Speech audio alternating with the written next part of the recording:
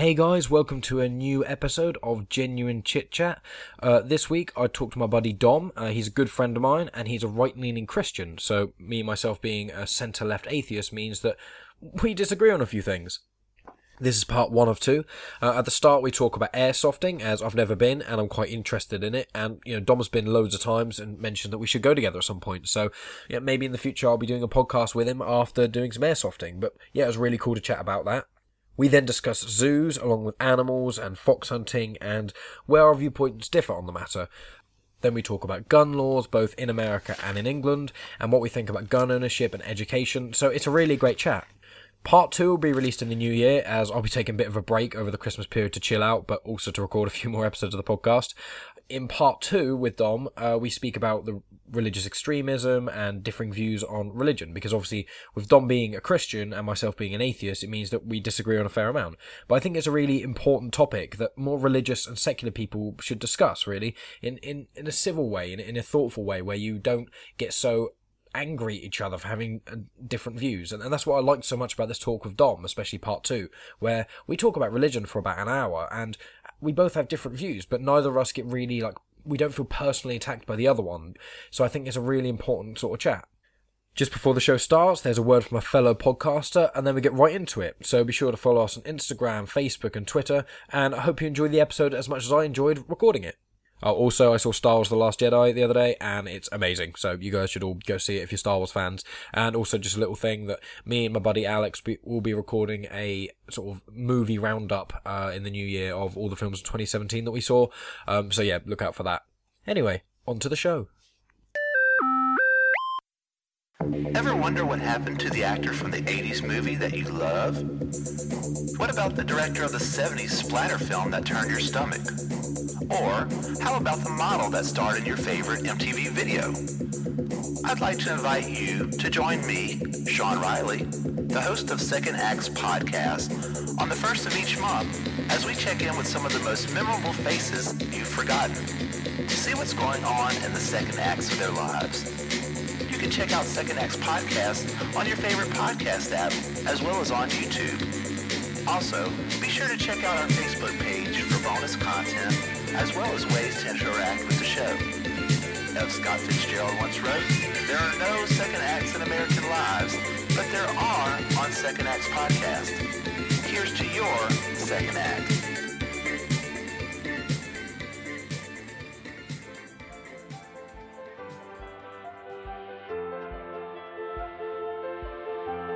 Welcome to Genuine Chit Chat, where we have honest conversations with interesting people. And I'm your host, Mike Burton.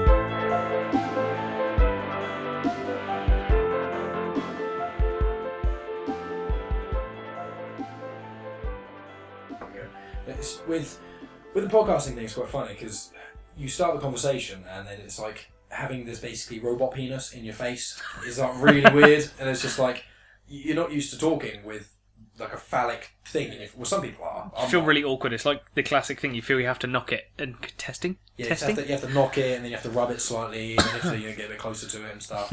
But yeah, I'm trying to think, because we were talking about this before, when I saw you the other day or something, and we were talking about on this podcast what we could sort of talk about. Because one of the things that you do, which in the new year when it gets more summery, like around springtime, we need to go airsofting. Definitely. Because I did that. I think I talked to you about it briefly. The Battlefield Live thing, which is like it's like the pussy version of paintball because you can not even get hit by anything, and the airsoft is like the man. It's a bit like Laser Quest, only a bit more realistic. The Battlefield Live thing. Yeah. It's really really fun. Like I had a great time, but it's not, you don't get hurt or anything. No, airsofting can be really painful. I mean, the first time I went, I think I took about 40 shots to the groin by a very large man with a heavy machine gun, and it almost put me off it for life. But you're not making me want to go. It's like, it's fun being shot in the balls. No. Yeah, it's it can be really painful, but it's a ruch. It's the same as people doing mountain biking, hill climbing, all that sort of stuff. It's a rush. Exactly. Yeah. It's I mean, it is the best way to describe it that every airsofter will use, but also hates, is that it is like paintball. Yeah. Only more realistic. the guns you use are BB guns, but they're actually airsoft weapons. They're real imitation firearms. They look identical to a real gun. Yeah, I think Justin's got them, my brother. I've seen them. Justin has got a few, yeah. I mean, he showed me his when we were over there. Yeah. But they look completely realistic. If you can get it in the real world, you can get an airsoft version. The internals are obviously like gearboxes and batteries and motors and stuff. Yeah. But, I mean... Part of the point of it is being hurt is what makes it so enjoyable. Exactly, yeah. It's exactly that. It's, every action has a reaction. If you shoot a guy slower than he shoots you, you're going to get hurt. Yeah, so it makes it more intense as well. Yeah, I mean, it's a lot easier to become better when you know how much it hurts. Yeah, I can imagine. It's it's the little incentive to not get shot because it really, really stinks. Yeah, rather than just I'm going to lose the game, it's going to fucking hurt. Yeah, exactly. I mean, standard UK sort of sight law is that any weapon capable of firing fully automatic is allowed up to 350 feet per second on a 0.2 gram BB. That is nothing to me. That's the speed it can travel at. Well, yeah, and the force. No concept of that. You can just you can see it. Yeah. But you couldn't drive. You can catch up to it in a Veyron off the light. Yeah. You know. 350 feet per second. Fuck. Well, that's like in a minute. Obviously, that's 6 times a 30. If you do 6 times 35, that would be 2,100. Yeah. So then times by 10, that's 2,100. 2,100 feet. Yeah. I think it's 21,000 feet per minute. Something like that. I think that's it. If my maths is wrong, I do apologise to everyone.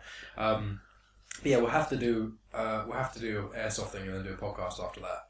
Definitely. Have it intense all day and then just come back, have a couple of beers. It hurts. It aches. I'm definitely going to cup though, mate. There's no way. Like my genitals are one of the only things I'm not completely ashamed of in my entire body. So in fairness, they're like the whole, because I used to be massively into my cars, the car scene, people are generally really sound. Yeah. The airsoft scene, people are the same. I mean, me and my older brother Tom, we go as often as we can. Our other 2 brothers get involved with it as well, one of which is disabled. Alex has never had any issues. People are always really sound, always really up for talking to him, helping him if he needs it. Everyone's really quite an honourable gameplay as well. So occasionally you get people who pretend they weren't hit, which is if you can cope with the pain and not even flinch, all right, fair one. But people on the whole are really honourable. They won't walk up behind you and shoot you in the back of the head. Yeah. They'll warn you. Yeah. That's a good thing. Pretend you're dead, otherwise you're really going to be dead. Shoot you. Pretend you're going to be dead, or you wish you were. So. Exactly. I mean, we went. Me and Tom played at Longmoor Army Training Camp, which is an MOD site, and that's obviously where the real army trains. Yeah. And it's a brilliant site. One of the best sites we've ever played at. And there's rows of terraced houses and stuff. It's a whole village with a base, an FOB sort of thing you'd have out, small checkpoint size in Afghan and all that sort of stuff. Yeah. Crashed helicopters, crashed tanks. Oh man, that's what shit is amazing. Really, really cool. Like an old train system there. But we were in a row of these terraced houses, and there's basements with tunnels that link some of them, and there's crawl-throughs where people have smashed holes in the walls to go through between the different houses and stuff.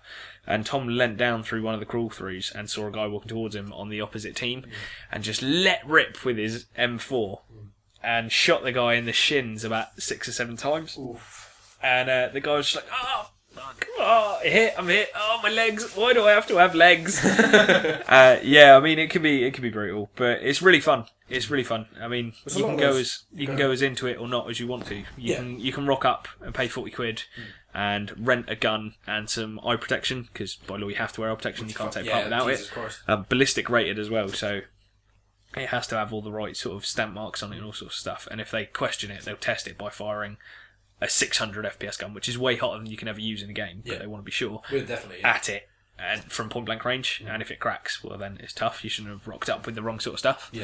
But I mean, you can pay 40 quid, go for the day at a skirmish, which is sort of a bit more like playing Call of Duty. Everyone just runs around. There's loose objectives, there's games and stops, and that way you rent a gun and ammo and some iPro. Or you can go really quite hardcore into it, which is what we try and do. You can do anything up from 8 hours a day for a couple of days, or 12, 24, 36, 48 hours at a time, on what are called loosely termed milsims, military simulations, which is where you have to wear certain equipment that the army would wear and all that sort of stuff, like MTP, multiple terrain pattern camouflage clothing, which is what the British Army currently use, certain types of chest rigs and plate carriers and body armours and all that sort of stuff, certain types of guns for certain types of teams, and you literally immerse yourself completely in it for 48 hours. Yeah. And live the life of a soldier on a battlefield, sort of thing. Without obviously the horrendous dangers. Exactly, yeah. Without the horrendous dangers, but they try and make it as realistic. I mean, some of the really high up there providers like Sterling, and Combat Airsoft Group and stuff like that. They have actors and props and explosions going on and people that look like they've had their limb blown off and all that sort of stuff. Christ. I mean, it's all fake. People do unfortunately get hurt during it because it's a contact adrenaline sport, so there's going to be damage. Yeah, football people get exactly. It's anything like that. But yeah, they really go all out, and they've had helicopters involved in games and speedboat assaults where you go across a lake and pile off at the end of a pier and attack a pier and all that sort of stuff. Like they go insane. That sounds awesome. It is so cool. It's like living in an action film, which is amazing. Yeah, that does sound really cool. It's like you find with a lot when you said about the community and stuff. Like you do find with most things, to be honest, you find that when you're in with the community, as long as it's not like a general douchey thing like the flat earth people or something like that, you know, when it's not something ridiculous, then it's like generally people are quite cool, you know. It's quite rare to go into a place like that. I mean, there's certain places which are when things are a lot more bigger and mainstream in a sense, like the Scouts.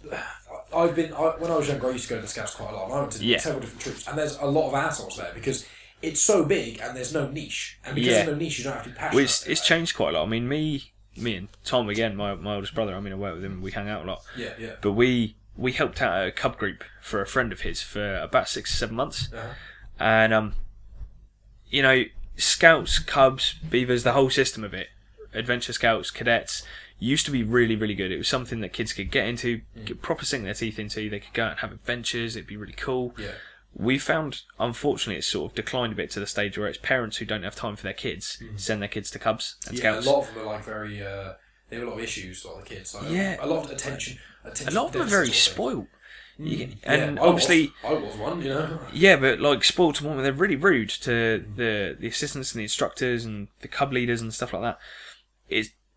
But you're not in a position to discipline them. Yeah. They're under your care. But it's not like a school system or anything like that. You don't have punishment systems or anything. You can't times outs and all that sort of stuff. Exactly. So.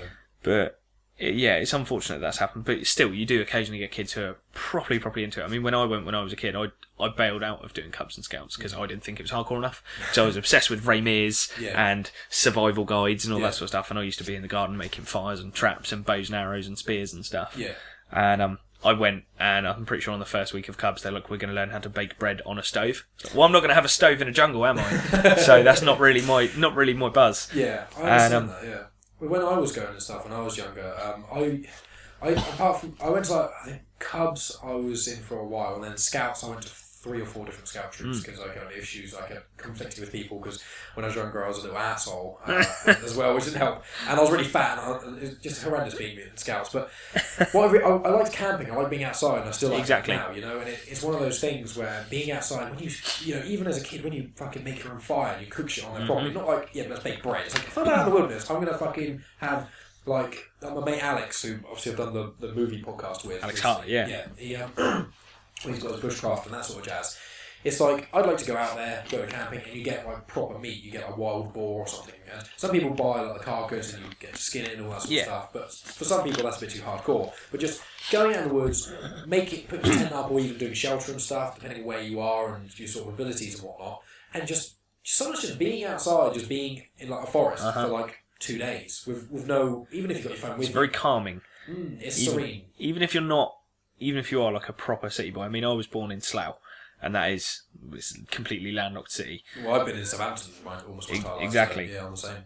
But it's an escape, isn't it? Yeah, but I love the countryside. I love the country. If I'd have had my pick, I'd have been born in Cornwall or Dorset or Somerset or something like that, or rural Scotland or Wales or something. You know. See, that's where you and I differ, because I like living in the city because I'm a boy of convenience, and I like it where I can walk around the corner and get a loaf of bread, or I can just be like like in Southampton especially we've got cinemas, we've got very lucky here. Yeah, we got a lot of stuff here. You know, there's never nothing to do in Southampton. That's the beauty of it, and I like that, but I like Southampton because it's so close to the New Forest. Like me and my friend Justina, I think you briefly met the other week. Yes, I met her the other day. She moved here from Poland, I think it was about 8 months ago now, and she hadn't been to the New Forest properly. So we just, a few weeks ago, we just drove over there. I knew the area of New Forest vaguely well, and I could remember a couple of places. So I just parked up. We just went for a wander. We just walked in one direction just for an hour, and it's just moorland. I think it's moors where it's just like it's almost like green desert almost. Where it's just the sort of moorland and heathland and stuff like that. Yeah, it's brilliant. And trees and stuff. You just walk, and it's so nice where you can look around in a full circle, and not only can you not see a car, you can't hear a car. All you hear is pure just nature. Yeah, and it's beautiful. It's amazing. Like on my lunch times at work. Because I work in Tottenham now, and the industrial estate I work on is literally it's the industrial estate. There's the road, and then on the other side of the road it's just green and forest and stuff. Like it's not proper big forest, but it's all fields and moorland and that sort of stuff. Today, in fact, I have a blanket in my car. I went out there and there's a nice little spot between a couple of trees that I go to, and I just opened up the blanket and laid down for 15 minutes on just my lunch chill. break. And just listen to the nature and that sort of shit. It's perfect. It's almost like a recovery system because it's obviously it goes back away, but it's a bit of a weird way of looking at it. But it's natural. Yeah. Even though humans have changed so much over time to want to get in the car instead of hike, and to want to go and buy food instead of hunting and gathering, it is natural. Yeah. Being outside is good for the soul. Yeah. It's something to reconnect to a lost way of life. Even in a tiny bit, just chilling out in the woods for 10 minutes, taking the dog for a walk, going camping. Things that people forget about is that humans are animals. That's the thing. We like to think there's animals, there's fish, there's birds, there's bugs. It's like, but we all came from. You go back far enough, we came from the same thing. Exactly. We are primates. Our brains may have become ridiculously. I don't know what the term is, but we're super intelligent compared to other animals. Stuff. Yeah, advanced and that sort of thing. It's like, even though we've got that, we are still animals, and we do still have that connection with nature. Trees is one of the base examples of they breathe out oxygen, breathe in carbon dioxide, and we do the opposite. So there's almost no more baseline, simple but beautiful synergy. Do you know what I mean? Like you have one big tree and one human, and it's just like brilliant. Perfect. Yeah, right there. And it's funny you talk about that because I've been. Recently, especially the last couple of years, it's been more and more apparent with that sort of thing. But my sister-in-law, Catherine, obviously you've met, she's been doing this thing recently, which I think I've mentioned on the podcast before as well, is rewilding, it's called. And it's basically it sounds quite hippie-ish, but it's not like that. But it's going out to the forest, and it's kind of like, it's almost like psychotherapy, but woodland. And it's not like you sit down and you lay on the floor and talk about your feelings in a way. It's a lot more subtle than that in a sense. I don't know all the details about it, so if I slaughter this, I do apologise for anyone else who's done rewilding. But I'm going to be doing it with her soon at some point. I think I'm going to have her on the podcast because she's going to be starting up her own company or something along those lines. She's going to be doing stuff about it and having people go out to the forest. I think we're going to do a podcast to help talk about it, and she'll be able to bring way more light onto it than I can. But it's like the way she's talking to me about it was like, you go out there for, some people go there for 4 hours or 8 hours or whatever, and it's like one of the things that you do is you just go out for a wander for 15 minutes or so and just find a tree that really calls out to you. Just find one that for something. And occasionally, a lot of people have been talking about recently, instinct. And there's that weird thing that you have where, you've just got that pull. You just know. Something. Yeah. And that's how I felt. It's obviously very different, but with the podcast, there was a thing about this that I knew when I thought about doing it, just everything in my mind was just like, yes, you fucking do this. And it's just, I love doing it. And when you're out in nature, sometimes you just get this. Sometimes when you're walking and there's no path, and you just feel you get drawn to a direction, and you end up. Sometimes you go this certain path, and you just come to this really beautiful big open clearing. Like with the New Forest and stuff, I don't know my way around it that well, but me and Justine just walked in a random direction, and we end up being surrounded by loads of cows. Just not doing anything bad. They're just wandering about. They weren't aggressive. We obviously didn't get too close to them, but there's loads of baby cows, and it was just fucking awesome. And it's just like. The connection with nature has been lost because we put up all these walls, obviously in houses and stuff, which I'm fucking thankful for. I do. It's nice to be warm at night. Well, exactly, that's the thing. But there is that, part of you which is still wanting nature, and a lot of people lose that. And it's good to have things like when you do airsoft, or people go camping, all these sorts of things. Going outside, it's so hard to explain. Obviously, most people have been outside. It's little things, but I mean, airsofting primarily is played in woodland sites, a lot of it. And we were at a site called Tuddenham, which is up in Norfolk, and it's an old World War II airfield. They used to fly Lancaster bombers from there. Oh, wow.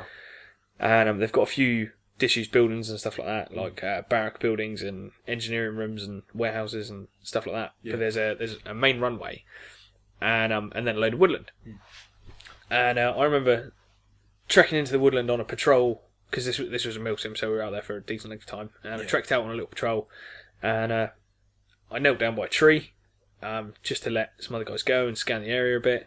And I looked to my right because I heard a movement and thought, stuff might be about to kick off. And what it actually was two little weasels playing. Oh. And they just rucked around a little bit and then ran off. And I thought, it just doesn't happen. Yeah. It's just not something, it's just little things like that. I think it's because everything's just so controlled. In the concrete jungles that we have, you've got traffic lights, you've got cars, everything's moving so autonomously. There's a certain way you have to do stuff. Yeah, there's like this it's almost like a controlled hive mind. But when you go out to the forest, it's like there's a general consciousness between everything, but it's all very free. Yeah. It's almost like beautiful, undamaging chaos. Whereas in the city, it's kind of like super controlled, but everything's chaotic in the sense of the consciousness is chaotic because there's so many people with depression, and then there's pollution, and then there's working 9 to 5 in a job that you hate in an office, and all these sorts of other things. It's like we need these escapes, and a lot of people think I'll just make loads of money and buy loads of shit, and sometimes you need to go out to the woods and just spend a couple of hours,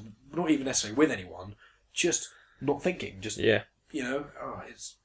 I do love going outside. I do want to in the spring and summer and whatnot, because see Alex Hart's moved to Wales, and it's like I wish he had moved to Wales because I want to go camping and stuff a lot more.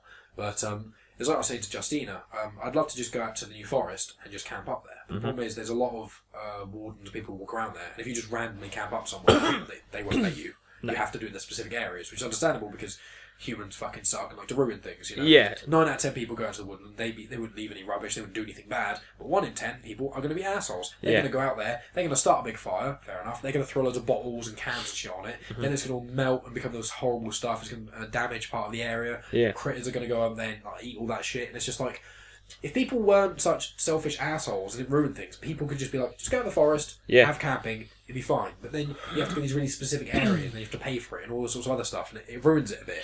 But obviously, that's how it has to be, because people ruin stuff. You have to control it, otherwise it gets ruined too quick. It's been like that throughout time. I mean, like it's a bit more extreme, but it's like buffaloes in America. Yeah. There were like millions and millions and millions of them, and within sort of 40 or 50 years, there was like 200 left. Yeah. Because it was so good, you could go on tours, you could get on a train that would slow down going through the Great Plains, so you could shoot buffalo as you go past, then they would stop, slaughter them all up, take the trophy bits and the choice cuts of meat, and then just leave on the train to carry on, which is ridiculous.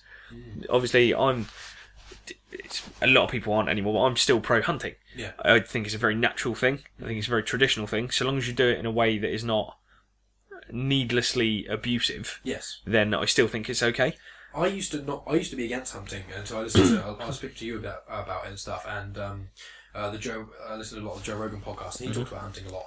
And one of the things that he was describing, and I didn't realise this in America, a lot of people don't realise this, they hear hunting, you go out with loads of your mates, you shoot like billions of bullets into hundreds of animals and shit, and you destroy them. It's like, no. That's poaching. People get the two confused quite a lot. Yeah, with America, what I know specifically in America is they have like areas where you have to buy tags, and they've got like X amount of elk, and they go, okay, well, the elk population is currently, for example, 500, we've got 500 too many elk. Okay? Yeah, to keep a stable system, we want this many. We currently have too many because we can't control the breeding. So we can only cull them. Yeah, you pay for the tags. The money you pay for the tags goes towards conservation of the area and for rangers to go out there, make sure no one who isn't buying tags and isn't going out there killing loads of animals, isn't doing anything wrong. You're keeping the population in check where we've like fucked around with the whole ecosystem and killed all their natural predators. If you just leave it, like I think in Australia, they have so many deer that they have to fly a helicopter with like a machine gun, just gunning them down because there's so many. They're just destroying everything. They just eat so much. Yeah, they become like a plague across the land. You have to manage it somehow. Yeah. But I mean, there's a great program for anyone who is,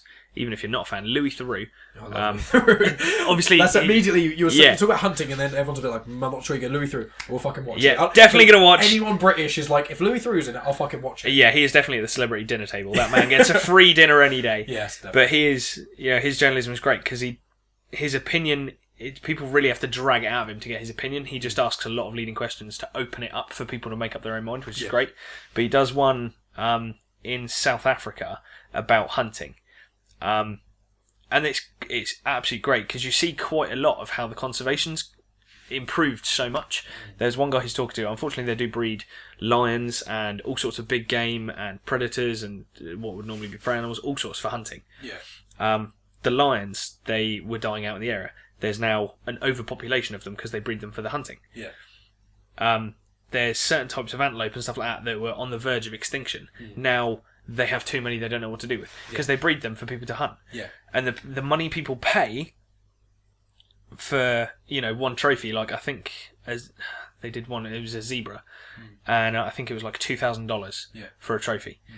And that $2,000 is enough to keep the business going, so everyone's wages who works on the farm where they breed them and keep the area going where it's protected, where people can't come in and poach and overhunt.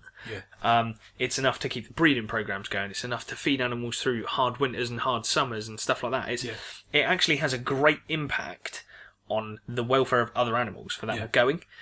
And it's not like they go, oh yeah, he's a year old, he's barely lived any life, let's gun him down. He's had a happy life, he's lived naturally, not in fear of someone rolling through with a machine gun and gunning him down for just his hair or something like that. I mean, like elephant hunting, elephant poaching was insane to the point where people were massacring whole herds of elephants with heavy machine guns on the back of a jeep. These poachers would rock up with a heavy machine gun on a jeep, gun down the whole herd, cut off the ivory and leave. Well, that's horrendous waste. Rhinos as well. That's like I think the white rhino now is extinct by one. I think it's like 5 or 6. In the wild they're like all gone. This is ridiculous. But that the money saved and through proper hunting and proper breeding for hunting prevents things like that. And a lot of people don't realise that when you say hunting in England, a lot of people go fox hunting. That's the first thing that comes to their mind. And they think of loads of rich dudes on big horses. Exactly that. Exactly that. They think bloodthirsty dogs, bloodthirsty men who have too much money, not enough sense, on a horse, chasing it across the countryside till it's a bloody smear. The laws have been changed. Fox hunting is illegal, then not illegal. So many times it bats back and forth. But the most common perception of it, how it was that worked, in my opinion, for quite a long while, was the hounds are still able to be used for the tracking and the scenting. You have to finish the fox with a gun. Equally fair. You are allowed to cross-country chase, which some people think is unfair in that it puts fear in the animal, which yes, it does in a way. You get your phone call, but popular. That's fine. Which, in a way, it will put fear into the animal, but it's a traditional part, and you can't please everyone. Some people are going to go, that's wrong. Some people are going to go, yeah, that's right. Why would you take a tradition away from someone to change what you want? If you don't like it, don't get involved. Equally, to make the animal suffer by being ripped apart by dogs is ridiculous. So you can't do that. But to keep the dogs in the tracking and the scenting purposes stops those dogs from becoming extinct. Because if the breed, it's purely a working breed. Foxhounds, they make terrible pets by all accounts, as much as I know into it. Other people may say they make wonderful pets, but you equally may live with 6 fields around your house, half a woodland and acres of land. If you live in a city, in a house, my Labrador is a gun dog. But she is happy to be on the couch all day. She loves a snuggle. She goes out for regular walks through the woods and the fields down the road. But equally, we live in a city. She's happy. She lives a good life. I don't know that I could keep a dog like that in the same manner. Like a foxhound would probably go mad in my house. So if you stop fox hunting, why do you need the foxhound? So you're saving a surplus of foxes, which will then have too many, so they'll kill lambs and other animals that they'll have an effect on. The knock-on effects is so huge, but people sometimes forget to look at that, and they just look at, I think that bit's wrong, so I should stop the whole thing.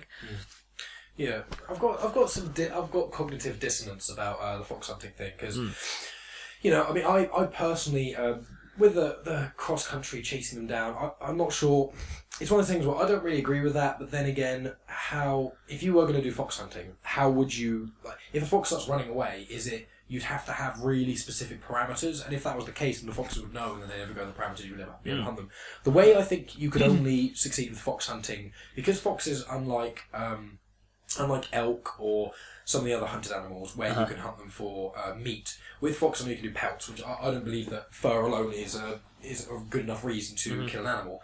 However, I will say, to play a bit of devil's advocate, foxes, as adorable as they are, and I do love foxes, they can be pests, and the way that I'd say the most ideal way of doing it would cost quite a bit of money to start up, but I think the only way that I personally could be super happy with fox hunting was if they somehow got a read of all the foxes in... do you take a phone call? No, you're fine. Okay. The only way that I think I'd be able to be okay with fox hunting would be if they somehow worked out how many foxes there are everywhere and then kind of kept them breeding and kept them going and kept the population steady, and then if they around certain areas where there's a lot of farmers and stuff, there was certain areas where if foxes went within a certain mile radius of farmers with X amount of chickens or X amount of this, if there was, say, some sort of weird thing where every farm, if there's a 3 or 5 mile parameter around the farm where you're allowed to hunt, I'd say that would be okay with me, because then it's... One thing that people don't realise, or don't think about a lot of the time, is with animals like foxes or certain other animals, is like there are, before humans came about, there were natural predators. You know, we're not the only animal on the planet to kill other animals. You know, we've probably done a lot worse. We've done a very bad job and it's made a lot of extinct. But there's a lot of animals which will have natural predators that we've got rid of or we've killed, and these sorts of things. And it's like animals kill each other. That's we're animals. It's natural. That's the part of it. And it's like I don't think you should rip apart foxes with dogs. I think that's horrendous. But using them to scent and track, fair enough. Yeah. And I think for me to be moral about it, I would say they'd have to be a pest, and they'd have to be keep the population under control, have the tagging sort of thing like they do in America, and use the money from the tagging to help conservation. Exactly that. And then if you did it around farms and stuff, it would save the farmers, save the sheep and the lambs and all that sort of stuff. And it would be equal, because that's what nature's all about. Or when nature works well, which is not all the time, because pandas, for example, they're fucking atrocious at breeding. They're just too lazy. If it wasn't for us, pandas would pretty much be extinct. Right? They literally... there is such a thing as natural extinction. Yeah, exactly. It's natural selection, isn't it? It's exactly that. The Darwinism and stuff. It's evolutionist, and we've actually we're saving pandas, which really should be extinct right now. Yeah. I love pandas, but they should be extinct because they're fucking terrible. They're adorable and hilarious, but equally rubbish at breeding, so they kind of deserve to be extinct. Well, that's the thing, and it's like, if we let nature kind of do its own thing, but had a little hand in guiding it a bit, I'd be fine with that, And if we can keep all the right things going, then I'm happy with that.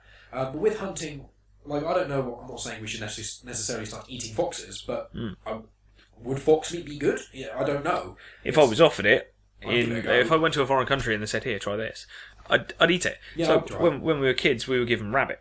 Yeah, and rabbits are pets, aren't they? Yeah, exactly. Way more people are rabbits than pets. We were told than foxes. We were told it was chicken because Mum and Dad didn't want us freaking out, going, "Oh no, you've killed a rabbit!" and all that sort of thing. It was delicious. It's still delicious. I will eat rabbit anytime. Venison, equally delicious. I really want to try venison. And another one that people are really on the fence about, and people go, "Oh no, that's horrible," is veal. Veal is bull calves. Yeah, my mum really loves it. If you have too many bulls, they'll hurt each other fighting over breeding. A farmer has to pay to keep them alive. When the bull is old and ready to die, the meat is worthless. No one wants to eat it. Yeah. If it's not good enough, he won't let it breed because he won't make money. Yeah. He can't milk it. It's not good for beef unless it's as veal. Yeah. So what are you supposed to do with it? He can't afford to live and keep his farm open and keep cattle going, which is our supply of beef and milk, without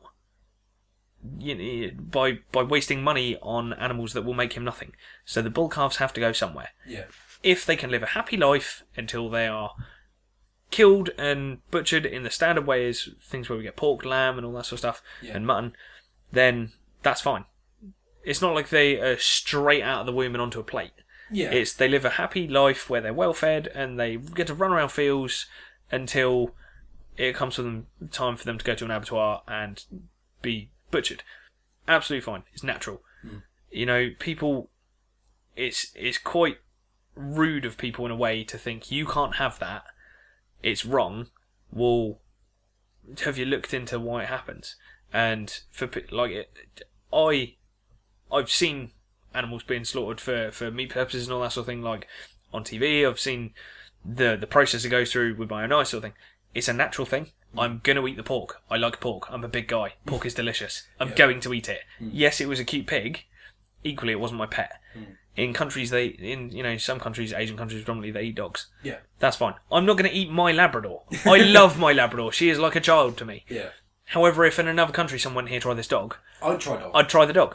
The thing is, I think what we have to do as a society, especially all societies, we have to, because obviously every culture is slightly different. Obviously, a lot of the Asian cultures, they'll eat dog, and obviously they'll eat anything. They eat rat. Rat's really big in Vietnam. Well, exactly. It's that sort of thing. But it's like, I was going to have dissonance on this. I would morally, I'd like to be a vegan, mainly because of factory farming and the horrendous conditions they have. Yeah. But if we could have a system where all animals live at least fairly good lives. Oh, my cousin is calling me right now a lot, and she's saying it's urgent. I'm sorry, guys. We have to pause the podcast, and we'll come back to talking about all this sort of stuff as well. And I imagine Dom's probably going to go for a cigarette outside. So we'll pause here. Back in a moment, guys. We'll be back. And we're back. Sorry, cousin Charlotte. She called. She threw a wrench in the whole fucking system. She called me up and moaned, saying this is really urgent. I was worried something really bad happened to her. And it just turns out she really wanted to do a podcast with me, with her friend Natalie. And she was demanding to come over here, like, right now to do one. And I was like, no, I've got Dom. And Dom's a busy guy. And, we've been trying to organise this for a while.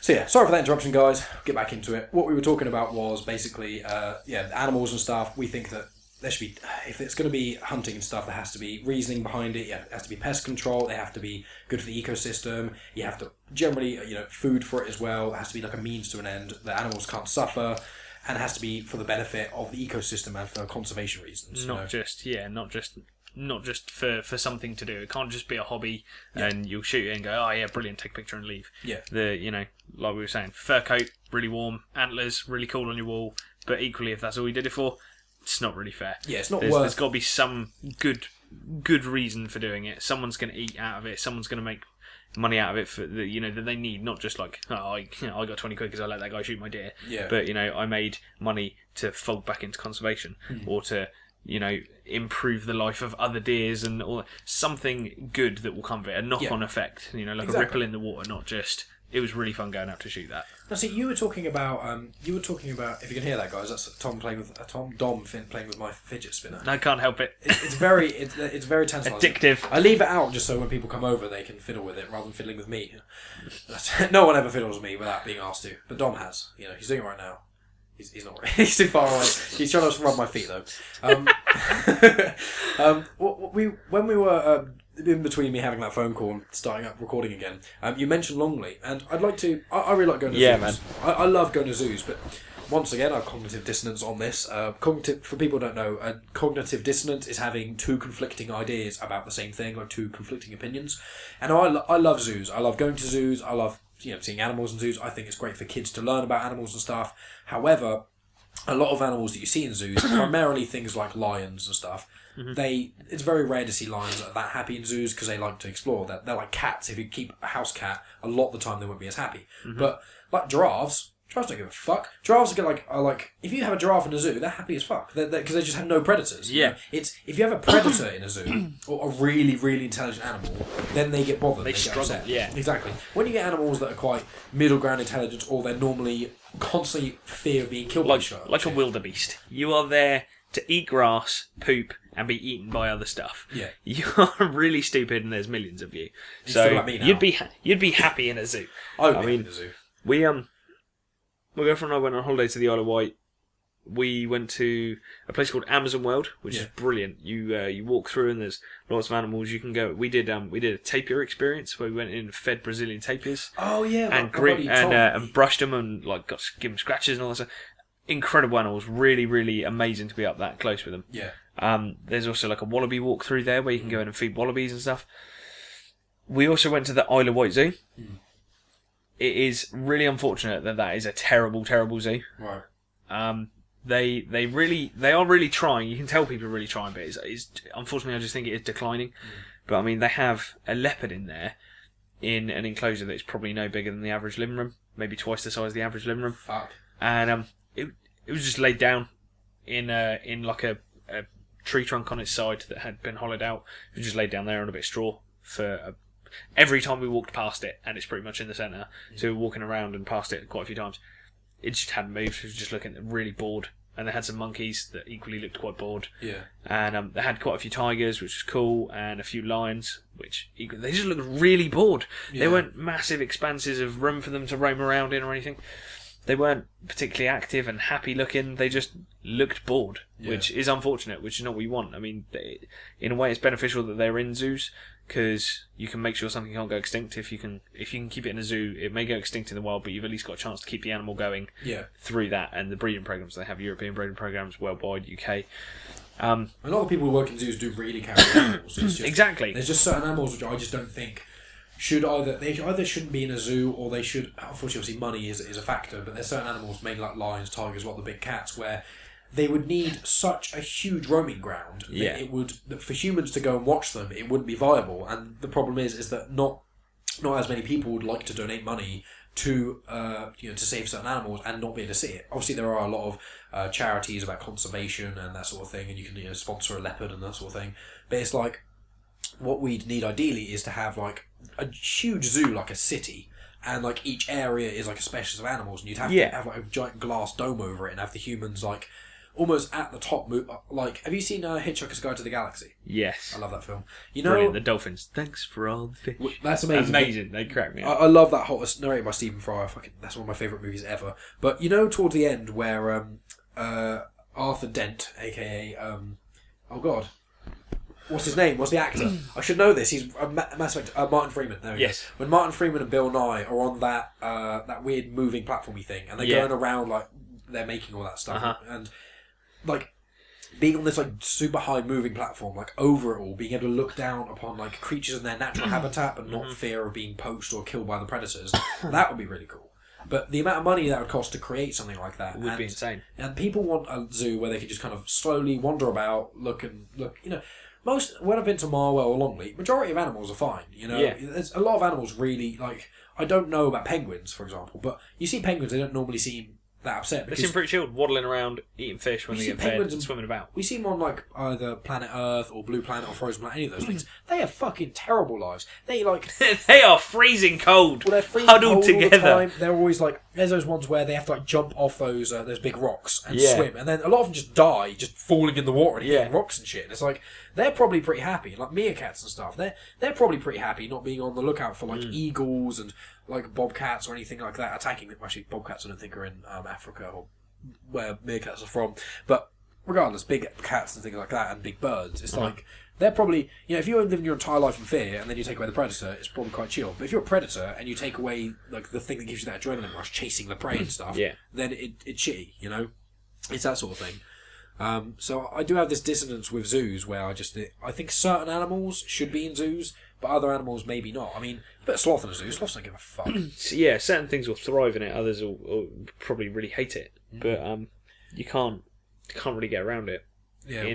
Well, they used to have zoos because before the internet, you couldn't see an animal that wasn't from your native place. And even going from country to country, go back a couple hundred years, that's basically impossible. Obviously, I think the Wright brothers, that was in the early 1900s, I believe. Because I think I think it was something like from making a plane to actually being able to fly, it was within a decade they were dropping bombs out of it. That's how close together it was. You know, it was like, oh, we can fly bombs, and it's like World War One. I think was one of the first times where bombs were actually being dropped out of planes and things like that. So, before the 1900s, there weren't planes or anything. So traveling to America, obviously, in 1776, 3 months on a boat, then you could die on the boat. All this exactly, and and then you've got to try and cross America, which in itself was a mission. Yeah. It's kind of a mission now, and you get planes. Yeah, exactly. Like, people say, "Oh, cross over America, it takes like hours and hours and hours on a plane," and it's like that's nothing compared to before planes. Exactly. So you couldn't see other animals without zoos. So even though it did make them suffer, for human knowledge, I don't know if this is valid because it's a very grey area of how many animals should suffer for human knowledge. Like, would you say one leopard having a horrendous life for, let's say, 1 million humans having a knowledge of leopards? Like, I don't know if that's viable. Do you know what I mean? I'm not saying it is or isn't, but it's just like, at what point, like, how much do you value knowledge and how much do you value, like, pain of an animal? And where's the balance, Yeah. There's always these grey areas in life, and what triggers me is when people try to act like they know. Do you know what I mean? When they're like, no, this is definite, like with the hunting thing. Yeah. Like, there's a lot of people who are just like, blanket term, all hunting is bad. It's like, no, there are parts of hunting that's bad, and parts of hunting that can be good. It's like, if there were like, if there were like some rampant, rabid, say, wild dogs got out, or wolves, and they had this disease on them that if they bit you, you got like super rabies or something, and they were like hundreds of thousands of these wolves going through our streets, you wouldn't have loads of people protesting saying, don't kill the wolves. Don't kill the wolves, they're cute and cuddly and ripping my leg off. Yeah, exactly. You'd say kill the wolves. So it's they're in my garden, get rid of them. Most people would be like, get rid of those wolves because they're killing everyone. And then it's like, okay, take one step back from that. What if they were just rabid and weren't super rabid, they were just normal rabid? Would you do it then? Yeah, most people say kill them. Then you take a step back from that. And the way I find with people, when people really protest things and are really against stuff, what I like to try and do a lot more recently with them is I'll ask them, okay, you ask them of a really extreme example. You know, when people would go, one thing I like to do is when someone says, I never jump out of a plane, as skydiving. A lot of people would say that. And I'd say, okay, would you do it for £1 million? And most people say yes. Okay. Would you do it for 500 grand? And they go, yes. And then you can cut it down and down and down. And what you find a lot of the time, I'm guilty of this as well, is people don't really know how much they do or don't want to do something. Because if you really, like, for example, right, I'm not gay, okay? I don't want to suck a dude's dick. But if you paid me the right amount of money, I would suck a dude's dick. Yeah, that money will set me up for life. What's 5 minutes of not enjoying something for being set up for life? Well, exactly, and that's £1 million. Well, if you go back to, like, if you said, let's say 50 grand, okay? Yeah. Now, 50 grand, that's a lot of money. Like, that's a down payment on a house. And it's that is a huge down payment. Your mortgage payments will be cheap. Exactly. And it's like, well, would I do something that I really don't want to do and would make me feel probably quite sick, to be fair. Obviously, I'm not saying I'm homophobic or anything, but generally with sexual things, if a gay guy, try to go down on a woman, that would make him feel uncomfortable in the same way that me sucking a dude's dick was. So it's like, at what point, like, the X amount of time of it being really unpleasant for how much money? Like, eating someone's shit. This is obviously incomparable to sucking someone's dick. I'd much rather suck someone's dick than eat shit. But, like, I really, really wouldn't want to eat shit. But if you said, Mike, I'll give you 10 grand to eat someone's shit, it's like 5 grand I think wouldn't be enough, but I think 10 grand, that's like, that would like, eating someone's shit, that, like, if someone said you have to have like a whole spoonful of shit, eat it and swallow it, obviously you'd puke afterwards and stuff, it's like, that would really suck. But like, from you putting that spoon near your mouth to you being done with puking and washing your mouth out, probably having a cold shower, like a chemical shower maybe, and it's like, from the point of just about to do it to after there's no more discomfort from it, that amount of time and that amount of unpleasantries, how much money is that worth? Exactly. I mean, people would mock you for the rest of your life. You would feel disgusted with yourself and you'd probably be ill for a while. However, you could recover in your mortgage-free house. Exactly. So, it's just like, I had all the way to the bank. Exactly. And with people with those sorts of things, like with hunting and stuff, I like to try, recently more so, I've been trying to, when people say, I'd never do this, or I'd never do that, I try and kind of figure out, sort of why and where the steps would be. Exactly. And that's always quite a nice way of finding where people actually... Because a lot of the time you do that to people, and a lot of the time people go, I wouldn't do that for that. And then you go, I'd do it for $1 million. And then when you knock back eventually, you realise they'd probably do it for 20 grand. Because, like, 20 grand, like, the average wage in Britain is 22 grand, okay? But that's before tax. So you've got to think, like, working for a solid year, no tax being taken out, and nothing coming out of your income, all for however long of something unpleasant. It's just like, most of the time people call that. Yeah, exactly. But that sort of, the taking a step back to open up someone's view a bit more, that works in all walks of life as well. I mean, the really obvious one that I find, because I'm into firearms and the airsoft and all that sort of stuff, in America, obviously, they get a lot of mass shootings. They have a lot of gun problems. I want to talk to you about gun laws, actually. I thought about this. There's a lot of murders, there's a lot of mass shootings. Yeah. The gun control system does need a reform in some way. People should be allowed to own firearms. Right. I think it's a good thing so long as they're not mistreated, obviously, but you need laws in place to make it a case-by-case basis. Right. The adage goes around that the only sure way to stop a bad guy with a gun is a good guy with a gun. Right. So when people say, especially in this country, because the gun laws are incredibly controlled in this country, people go, guns are bad, it should be illegal to own a gun in America. Excuse me. Well, if you think back to, any of the mass shootings, a guy walks into a room full of people, into a bar, starts shooting. People will run and panic. It's a natural instinct. Yeah. Some people their natural instinct is to fight that man and try and protect others. Yeah. And they're heroes. However, what are you going to do? You're 40 feet away. You're going to try and pick up a chair and attack him with a chair. Yeah. He has a gun. You can never run faster than his bullet. That's true, yeah. However, if he looks to his left and shoots at people over there, then looks to his right, someone on his right's already pulled a gunshot. You've, unfortunately people may have died, but you've stopped a lot more dying. Because that man legally owns a gun. And when people go, guns are wrong, you should never own them, well, if someone breaks into your house with nothing but murder in their mind, and you had a gun, surely you're going to reach for it. It's one of those things where, with the gun argument, every country and every culture is very different, and the problem is once again with this gun argument is that everyone, or not everyone, but a lot of people who talk about gun laws seem to say they know the answers when you can't, because not everything's been tested. But with the gun thing, I will say with someone with a mass shooting and things like that obviously it's such a grey area, and there's so many different parts to talk about, because like with me and Tom spoke about the podcast, which is one I released recently about the Las Vegas shooting. The majority of the guns that guy had were illegal, and he was hiding in a hotel room, and you could have had a gun, but you can't see him. You couldn't have figured exactly. out. In fact, Tom's girlfriend Laura stayed in that hotel when she went to Vegas. How fucked up is that? And with gun laws and stuff, I think in America, if you just made guns illegal now, you can't. It wouldn't solve anything. There's too many in there. There's more guns than people in America. Exactly. But in England, the thing is, like in England and Australia, for example, it worked because Australia had a mass shooting. They got rid of guns, no mass shootings. Over here, me and Tom spoke about it in the last podcast. There was the Raoul Moat thing, which was there was that one guy with a shotgun in North Cumbria, and I spoke to my sister-in-law Catherine about this, and she was like, oh, you didn't mention this one, and I can't remember what it is. But there was a guy, it was when Justin was younger, so I think it was about 20-ish years ago. There was a guy who went to like a classroom and he just gunned down loads of kids. It was like 30 kids and a teacher or something. Yeah. This was like 20 years ago. I don't know all the details. No, but I'm pretty sure I know what you're about. Yeah, well that thing, like those two things, occurrences, there may be a few others that have happened in England, but in England, we don't have a gun issue because there are no guns. And getting a gun in England now is really, really hard. Yeah, it is really hard to get in guns. America, there's already guns. So if you made it illegal, all the guns are still there. You could do a thing in Australia in a similar way, but the thing is, as an argument which has come up, which I'm starting to agree with a bit more, is Australia is the size of America, but has a population of, I think it's like the population of Australia is like 20 million. Whereas the population of America is like 330 million, and they're the same size. So, exactly.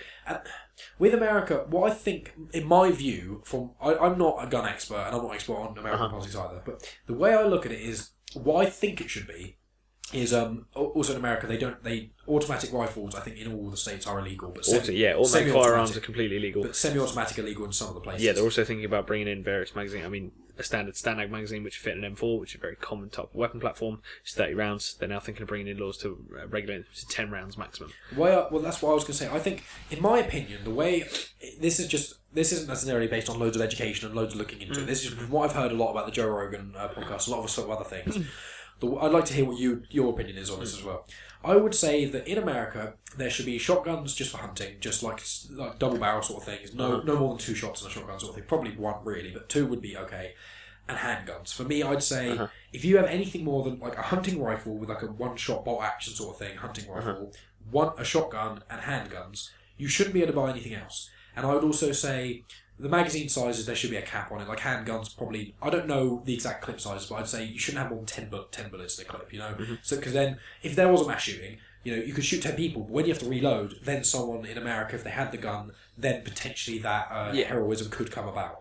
And also I'd say they shouldn't sell guns in Walmart. I think that's fucking ridiculous. Yeah. I think that's literally Asda over here. Like, for anyone who doesn't know about Walmart and stuff, imagine going like Asda in Britain or Tesco or any of that sort of thing, or Lidl. Yeah. Imagine going into Lidl. Going into Wilco or something like that. Just buying a gun. A firearm. You go on Google, right? Like, I went on there a few months ago, because I was talking about this with someone and I heard about Walmart selling guns. I was like, it can't be. And literally, if anyone's listening to this right now, go on your phone, on your computer, literally go into the Walmart website, search bar gun, and literally you can buy actual guns in Walmart. Yep. They have aisles in Walmart with guns. It's like, it should be, you should have to, because people say also in America, one of the arguments is, people drive cars, and obviously what's happened in England recently and in a few other places in America, I think there's one recently as well, and other places in Europe, people drive a van on the sidewalk or the pavement and kill those people.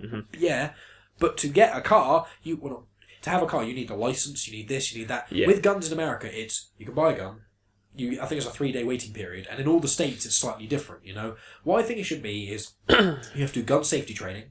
You have to, if you have guns in your house, it should be similar in the way that Britain has it, where there's each person who can touch the gun has to be registered and licensed. They have to do gun safety courses. They have to do refresher courses every, 5-10 years or something, and there should be locked away in a cabinet or a safe or some sort of safe place somewhere where, because like toddlers in America are always getting killed and killing people because people have guns in their handbags or on their side, and children are dumb because that's what being a child is, You get kids but if a kid's being dumb with a knife, they could inadvertently stab themselves or someone else. But a kid with a gun, That's a exactly different kettle of you fish. live and learn, but when you're playing with something that deadly, that's you're not going to live and learn. Yeah, you're probably someone will die. So, what's your opinion? That was my thing on guns, which is handguns, bolt action hunting rifles, shotguns. Everyone should have licenses, courses, all this sorts of other stuff. That's how I'd say it should be. A lot more tight than driving license. That's how I feel. Yeah. So, what's your opinion on this? Because you're a lot more with airsoft and gun stuff. With handguns particularly, Yeah. I would say a handgun poses a greater danger than a long arm. Okay. Because I have holsters and stuff. I can airsoft terms, of course, but I've shot real guns and I'm into real firearms and You're stuff. much more gun person. My dad's family is American, so it's it is a thing. Firearms are a way of life over there. Yeah. I holster in airsoft. I holster my handgun on my hip. I can draw that in a second. Yeah. I can be up and fire off 5 rounds. Yeah. If I, holstered is in a safe position sort of thing, in load carrying purposes. Yeah. Load carrying purposes, my rifle may be slung across my shoulder, or it'll be on a bungee sling that goes from my shoulder down there and retains it, so it's in a ready position, so I can just and up and ready to fire.